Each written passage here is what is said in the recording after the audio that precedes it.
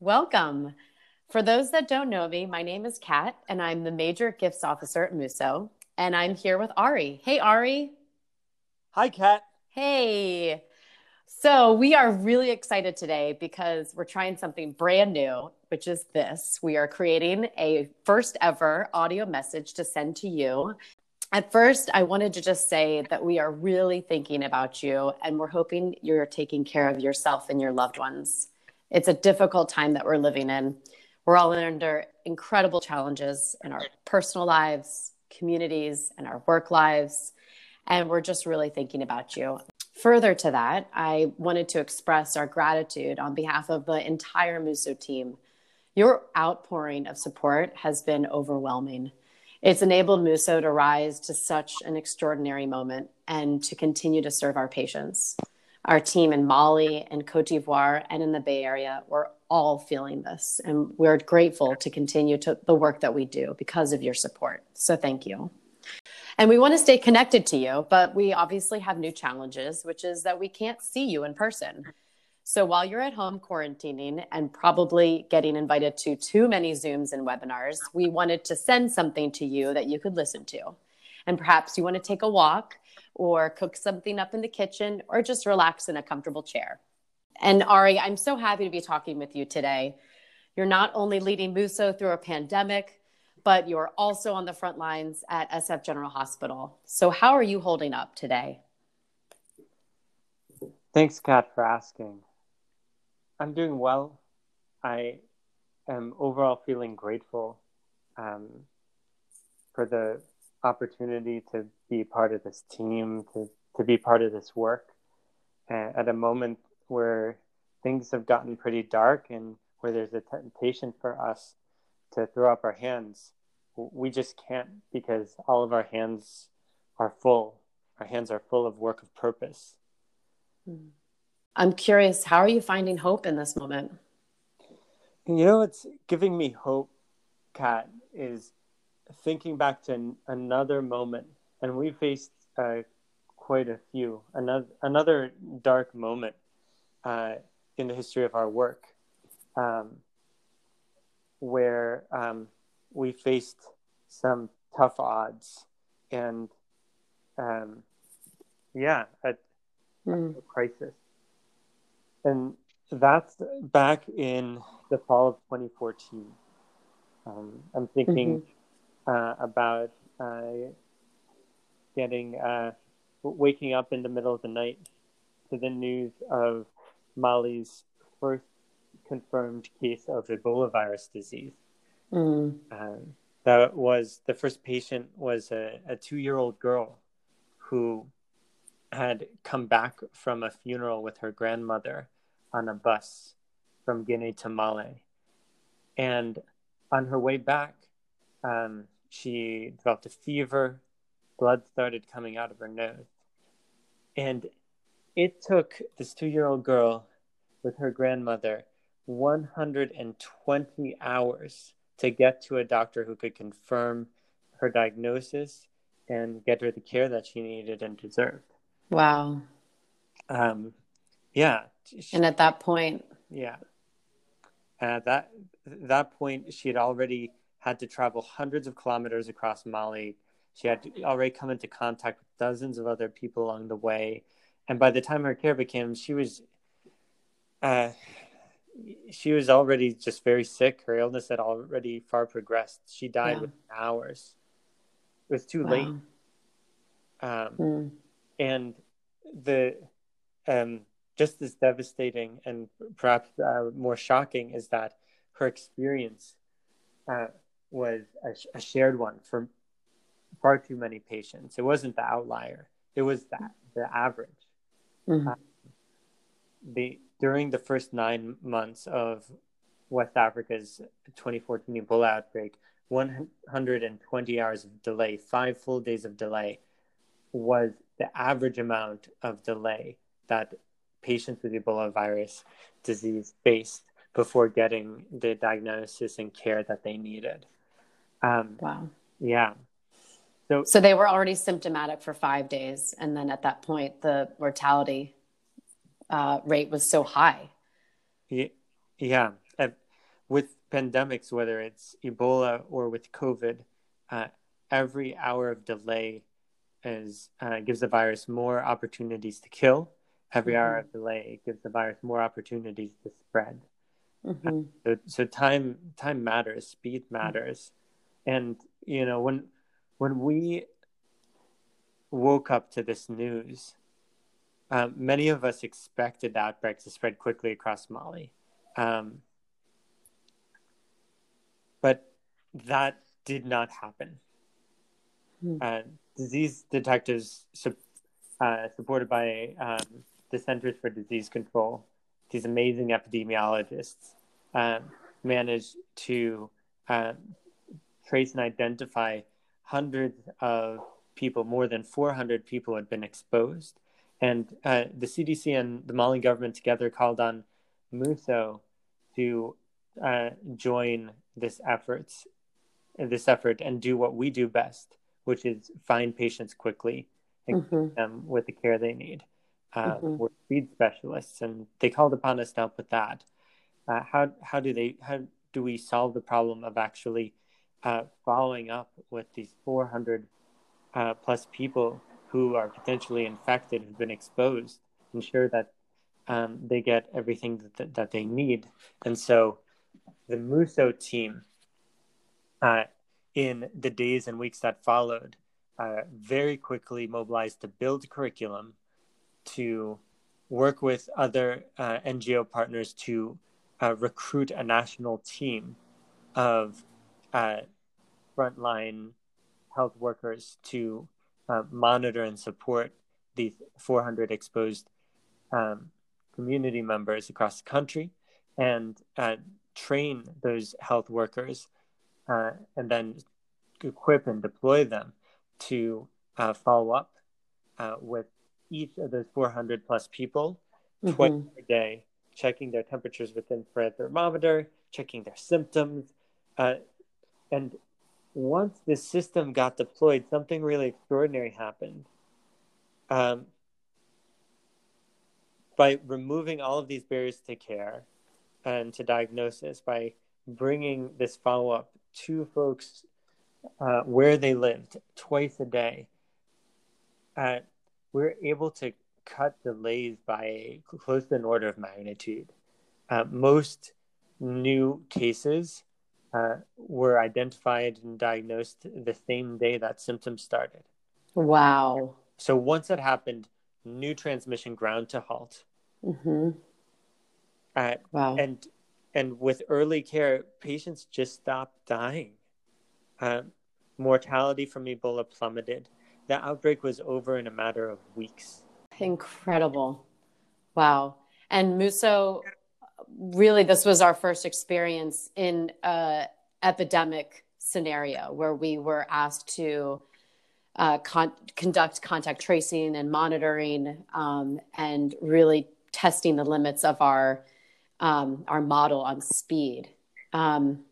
What a time to have to call upon today, now that we are really up against the coronavirus. And it sounds like a lot of lessons from that moment are so relevant today. What do you think we've learned from that experience that is applicable to our emphasis on time and speed right now as we are up against COVID? Speed for us at MUSO, it is first a moral commitment. It's a moral responsibility.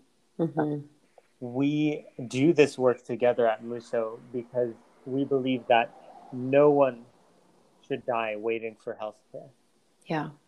That the fact that when any of us gets care too often depends on where we were born, where we live today, the color of our skin, where we worship, our gender. The fact that those things determine when we get care, and as a result of that, whether we live or die, that is the great injustice that we are fighting against. We are fighting against the injustice of delay. So speed for us, that is our core moral commitment. Yeah. Our moral commitment to fight the injustice of delay. And that manifested during Ebola. That manifests for us every day as we work to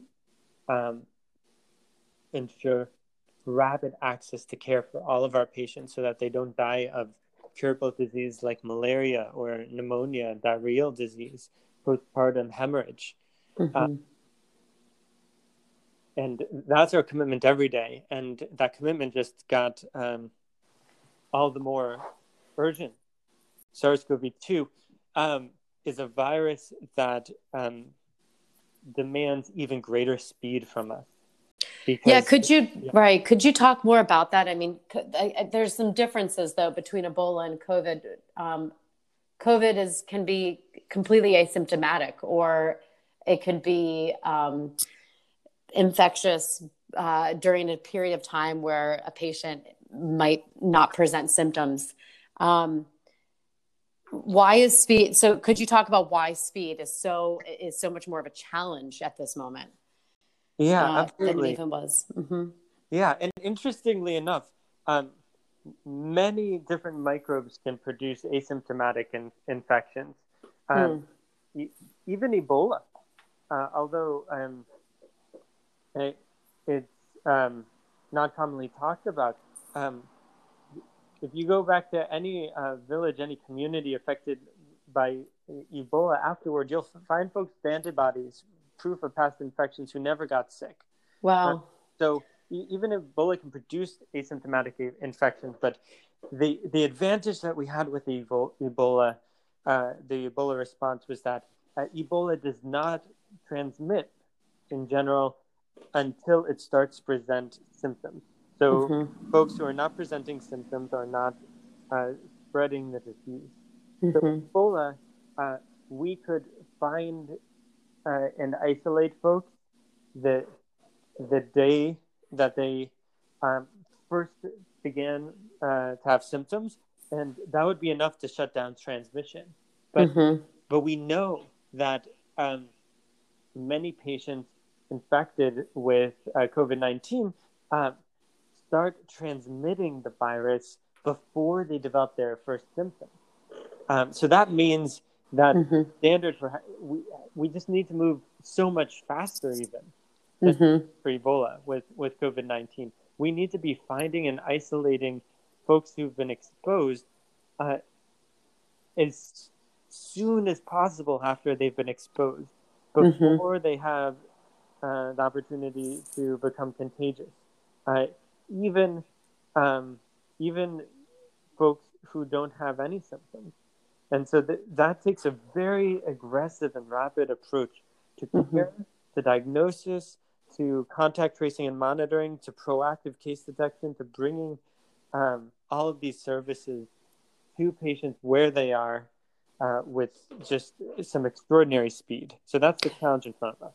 Yeah. So let's talk about that. I mean, the contact tracing and monitoring plan now in Mali is being carried out on a national level. At the request of the government, MUSO's carrying this massive undertaking out across 7 regions of the country in 28 districts with teams of tracers and monitors and supervisors and coordinators. How is this being deployed? You're saying it's got to be aggressive and it's got to be faster than we even were doing at the rate of Ebola. So very quickly, and from the very beginning of Mali's COVID-19 outbreak, we were called upon by the government to build the curriculum, design with them the contact tracing and monitoring systems that they needed, and to support them to get it rolled out. And we've been so privileged to get to work and accompany the Malian government as in building this program across 7 regions of the country. And here's essentially what it looks like. When a case of a patient infected with COVID-19 is confirmed, when that positive test results, in each district, there's a team of contact there's a team of contact tracers, and a specific contact tracer gets assigned to each new case, each new positive test result, and to conduct interviews and find everyone who's been in contact, who this person has been in contact with. Once they've created that list of names of people and their contact information, and they share that with a second team, a team of contact monitors. These folks then assign one member of their team, a contact monitor, to go out and find and do a home visit with each of the folks who've been exposed to explain the situation, provide counseling, help them figure out how to isolate within their homes, support them through that process, and then follow up with them twice a day for 14 days to screen them for any symptoms that develop so that they can get tested and diagnosed the first day that they develop symptoms, and so that they can isolate and quarantine as quickly as possible after they've been exposed. Wow. The goal is to outrace the virus. Right. To do that, even just the monitoring isn't enough. That isn't fast enough. And so as soon as that contact monitor identifies that one of the folks that are supporting to isolate and monitoring for symptoms, as soon as any of them develops their first symptom, the contact monitor calls a third team, the rapid response team, which is present in each district. This rapid response team, these are folks from the government's district team that come out with the testing materials to the patient's home and do the sample collection in the home. You know, imagine you've been exposed, you're isolating at home, you develop your first symptom, and someone actually calls you to confirm that symptom. You haven't moved an inch, and then someone brings the test to you, gets you tested, brings it back to the lab, confirms the test result, gets you back that test result, and then if you need to get to a higher level of care, organizes transport for you to get to that higher level of care. So that's what the rapid response team does. And as they do that, they also begin the cycle again, activating the contact tracers to see who, if anyone, could that new case have exposed. And the cycle begins again. These are the three teams, the contact tracers, the contact monitors, and the rapid response team that are working together. In addition to COVID, I'm curious if we could talk a little bit about how another aspect of our work is to ensure that our community health workers are continuing at the same rate of treating our patients with essential health services. You know, the burden of diseases of malaria and diarrheal disease and pneumonia, postpartum hemorrhaging and complications in childbirth. Those are still active problems that our community health workers are working in our communities. Could you talk about how we've been able to ensure the continuity of care? So the continuity of care is, showing up for our patients every day, ensuring that they don't get delays to care because of COVID or because of not having enough money in their pocket or because care is too far away.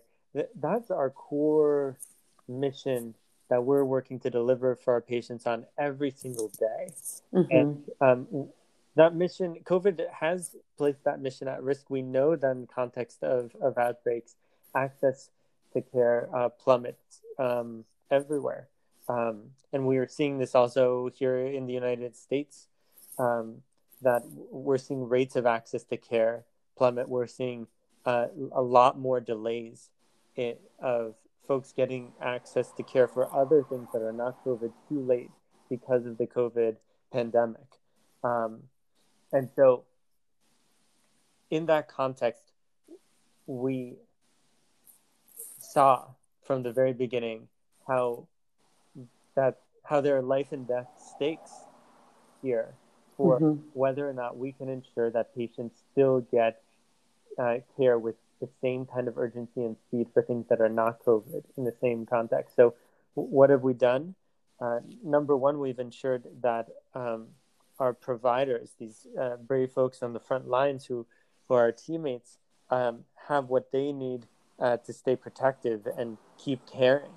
And so that has involved a lot of PPE procurement for our community health workers, for doctors and nurses on our team, and also working with the Mali government and an array of other amazing partners to mobilize protective equipment for healthcare providers across the country who are responsible for serving millions of patients.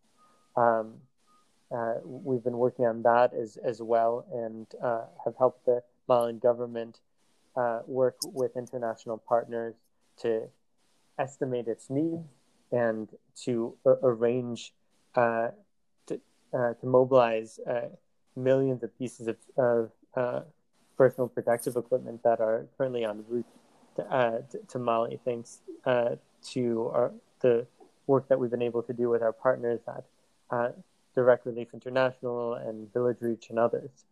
Ari, with all of the challenges that our team is up against, it's also important to talk about some uplifting times when perhaps a positive decision led to a cascade of other positive actions, and are moments to celebrate. Are there any particular times that are worth sharing that have provided hope and a moment to sort of celebrate all of the heroic effort? I remember this past winter, actually, the day that the COVID-19 outbreak was confirmed and announced. I was in Mali, and I arrived at the Ministry of Health actually rather late in the evening. I think it was close to 8 p.m. And I found the Secretary General of the Ministry of Health, who's this amazing man, Dr. Mama Kumare, and I found him with a group of folks in his office, working into the night to build Mali's COVID response plan. The very day that the outbreak was confirmed, Mali, having been through the experience with Ebola, having seen what an outbreak like this could do, was taking the situation with such great urgency that its top health officials were working into the night to build a plan to protect Mali's 19 million people, and that is a moment that I look back to, and that's particularly moving for me, knowing that how hard people are pushing, knowing how much so many folks are sacrificing for our neighbors, for each other. It has just been powerful to see our community health workers and the nurses and doctors we work with on our team step up in this moment, and the work that they've been doing, the way that they have been sweating and sacrificing to ensure that their patients get care quickly, and putting themselves right out there to care and to make it happen. And also I've been just so moved by how much our community of action has mobilized in this moment, how much all of you have moved to action and committed and to stand with our patients at this moment, at a moment where all of us are feeling vulnerable, at a moment where all of us are facing such challenge and adversity. So many of you have recognized the how much we can and must do for each other in a moment like this, Mm-hmm. even for folks who live thousands of miles away, who we've never met before, that we have a stake in each other's lives, and we have a stake in correcting the same injustices together. Yeah. Thank you for adding that. Well, Ari, I think that we'll close it up now. But before we do, I just wanted to thank everyone for listening in on our conversation. And again, this is our first time trying it out. So let us know if you enjoyed it. Please send me an email. And if you have other ideas of how we can stay in touch, please let me know those as well. Ari, I'm wondering, before we close up, do you have anything joyful or special you'd like to share? Yeah, it's a real joy. I feel grateful to have this opportunity, just to be reaching out to each of you, and to be have this moment of connection. And I'm looking forward to opportunities to get to talk to all of you. And I'm also excited to share the news that Jessica and I are expecting, and that we are, God willing, hoping to become parents in just a few weeks, later this month, We are probably. so thrilled, Ari. Yeah. We're really excited about it, and also grateful to all of you for helping to make this a world that we want to bring a new little person into. So I'm going to be off on parental leave, starting in a later this month for about 6 weeks. But I also feel grateful that we have such an amazing team, that Musa is going to be in great hands during that time. I'm sure everyone has a big smile on their face, as I do over here, hearing the news.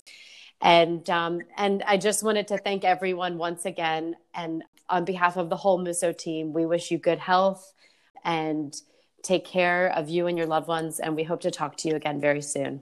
Thanks so much. Thank you, everyone.